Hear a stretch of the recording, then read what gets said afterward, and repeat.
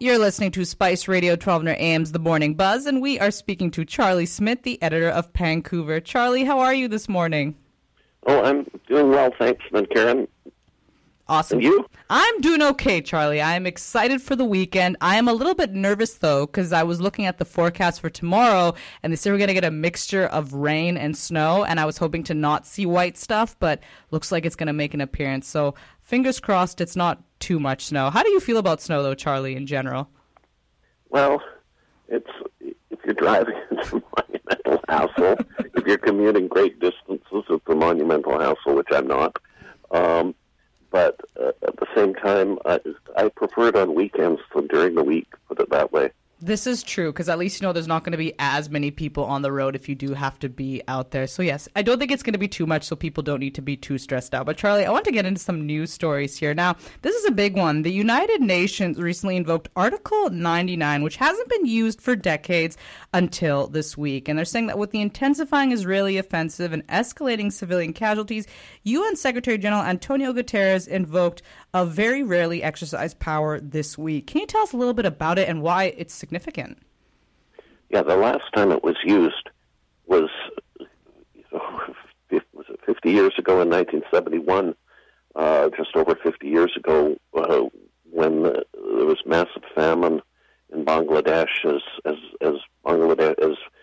East Pakistan was separating from West Pakistan. So it's a very rare provision, and it's part of the UN Constitution, and it states that the Secretary General, so basically the top diplomat of the UN, can bring the Security Council's attention to any matter which, in his opinion, may threaten the maintenance of international peace and security. So he doesn't have the power to do anything except to put this on the table in a way that is pressing and urgent. And in this case, he's worried about just the breakdown of humanitarian assistance in Gaza. The healthcare situation is just atrocious. You know, people are lined up outside the hospitals, injured and gravely facing death. It's a horror show. And so Antonio Guterres has done this, and I find it interesting too that this is happening in the midst of a climate conference, which has always been a huge priority for him. And but the problem that the world faces is the structure of the UN. You've got the 5 powers on the Security Council, which all have veto powers, so they're first among equals among the countries. One of those countries is the United States, which does not support a ceasefire in the war in Gaza and the Middle East, because it's not only in Gaza, because rockets are firing on Israel from Lebanon as well. But I think it will put up increased pressure on the Biden administration to take a stronger public role against what's happening.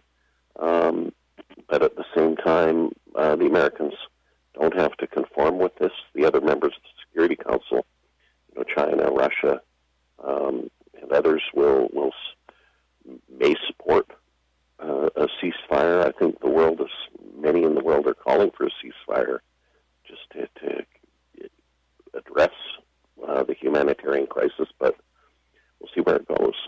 Yeah, we'll have to see where it goes. Now, another story, Charlie, and this one I'm finding a little bit bizarre, but it seems MPs have held a marathon all-night voting session in the House of Commons as the opposition Conservatives fulfilled a promise to stall the Liberal government's legislation with an avalanche of votes unless it scraps part of its carbon tax. Charlie, this is wild to me. What is going on here, and have we seen anything like this before? Yeah, I can't remember, a situation where the leader of the opposition stands up and accuses the prime minister of ruining everyone's Christmas. I just thought it seemed a little bit of hyperbole. I haven't felt that prime ministers ruined my Christmas. I haven't even enjoyed Christmas yet. But at the same time, this is how it's been framed, and Poilievre is trying to get the government to continue rolling back the carbon tax. They reduced it, they eliminated it on home heating in the Maritimes in Atlantic Canada, which created a big furor because others are saying, like in the Northwest Territories, for instance, the new premier has said he wants to lobby. Why can't we? We don't have the same options as they do in the South.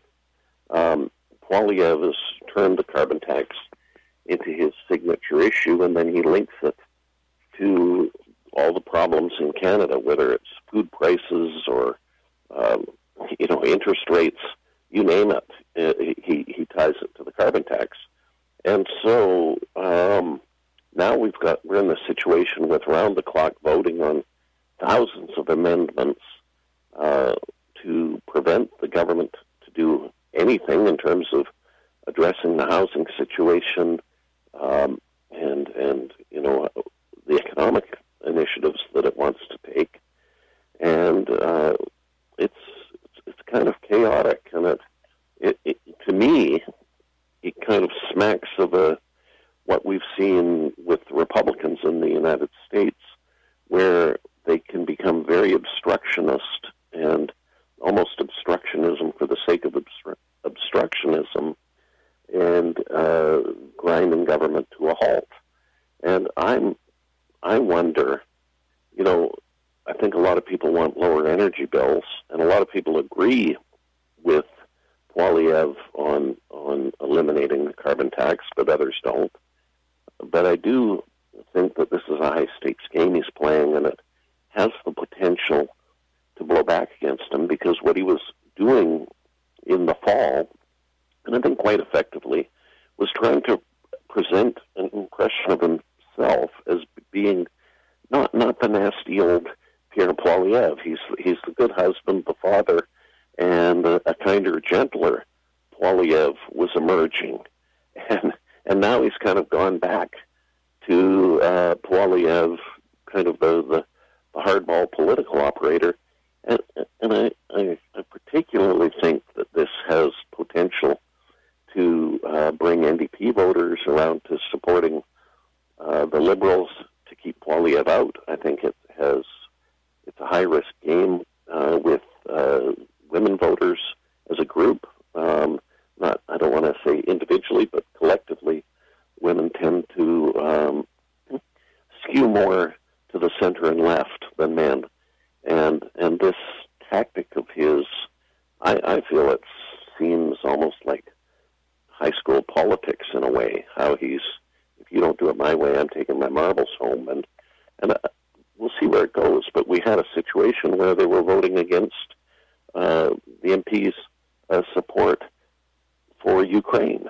That's a very dangerous game politically, because there are a lot of people of Ukrainian ancestry on the prairies who are hardcore conservative supporters, and they're not going to like this. It's going to be interesting to see, especially the effects of all this when the election comes. It's still a long way, it's not like it's a couple months away. It's still, I think, in 2025. So let's see what happens here. But you're right. There's a lot of craziness going on. I think even I was reading about how the government House Leader, Karina Gould, she was quite saying, this is completely irresponsible what's going on and reckless. And she's like, we don't have time for these temper tantrum tactics. That's what she was saying about Poilievre. Yeah, and she called them bullies. Yeah. And and Peter Julian at the NDP was saying it doesn't serve the MPs well. It's going to increase the costs of keeping the House operating overnight. Doesn't represent value for money. So, I think this canceling of Christmas there are risks. Yeah, and let's see, what's going to happen with them. Like you said, only time is going to tell on that one. Now, another story, Charlie, and she seems to be someone that we keep talking about in the news. Now, as you know, Taylor Swift, she's Time Person of the Year. But why I'm bringing her up this time is I came across this story of these two Americans who are going to be going to the concert in Vancouver next year. So, of course, they were booking their flights and their hotel, and they noticed that when they were booking their hotel in Vancouver to stay 2 nights in Vancouver in that time period in which Taylor Swift is in the city, it was going to cost them around $3,700 for 2 nights. Now, of course, there's this conversation about, can hotels even price gouge that way? Like, is this a thing? And now there are going calls for, hey, can the government, provincial government step in and do anything about this? But what do you make of this, what we're seeing? Because to me, this is kind of out of control, if you ask me.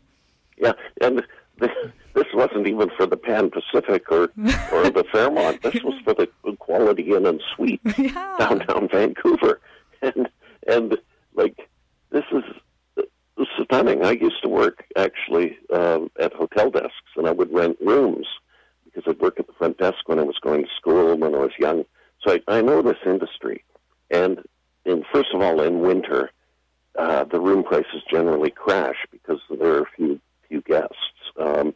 But Taylor Swift is, I think there's a real risk of seeing some serious price gouging occurring, and it also coincides with the crackdown on Airbnb.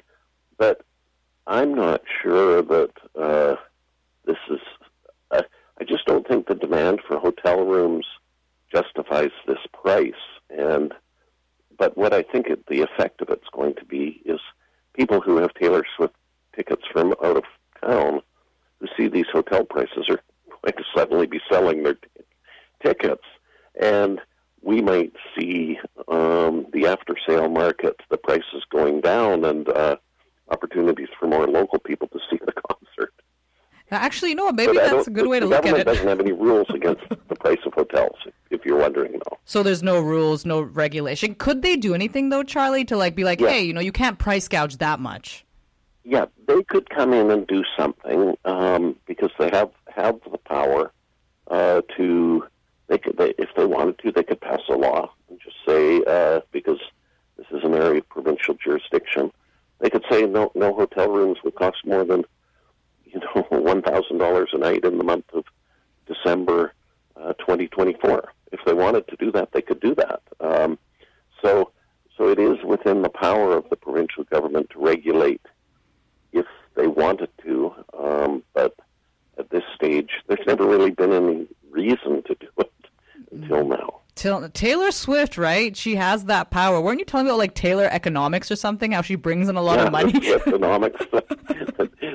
Even I think it was the U.S. Federal Reserve. One of the people was saying that she was helping the economy because there was a lot of worries about recession. But in each of these cities where she was going, there was so much additional economic activity because of the tour. Look at that. The power of Taylor Swift. Like I said, it makes sense why she's Time Person of the Year. But yeah, hopefully they do crack down on this because this is just crazy. Charlie, thank you so much for your time. We really appreciate it. You take care. Have a wonderful weekend. Okay, thanks. Bye.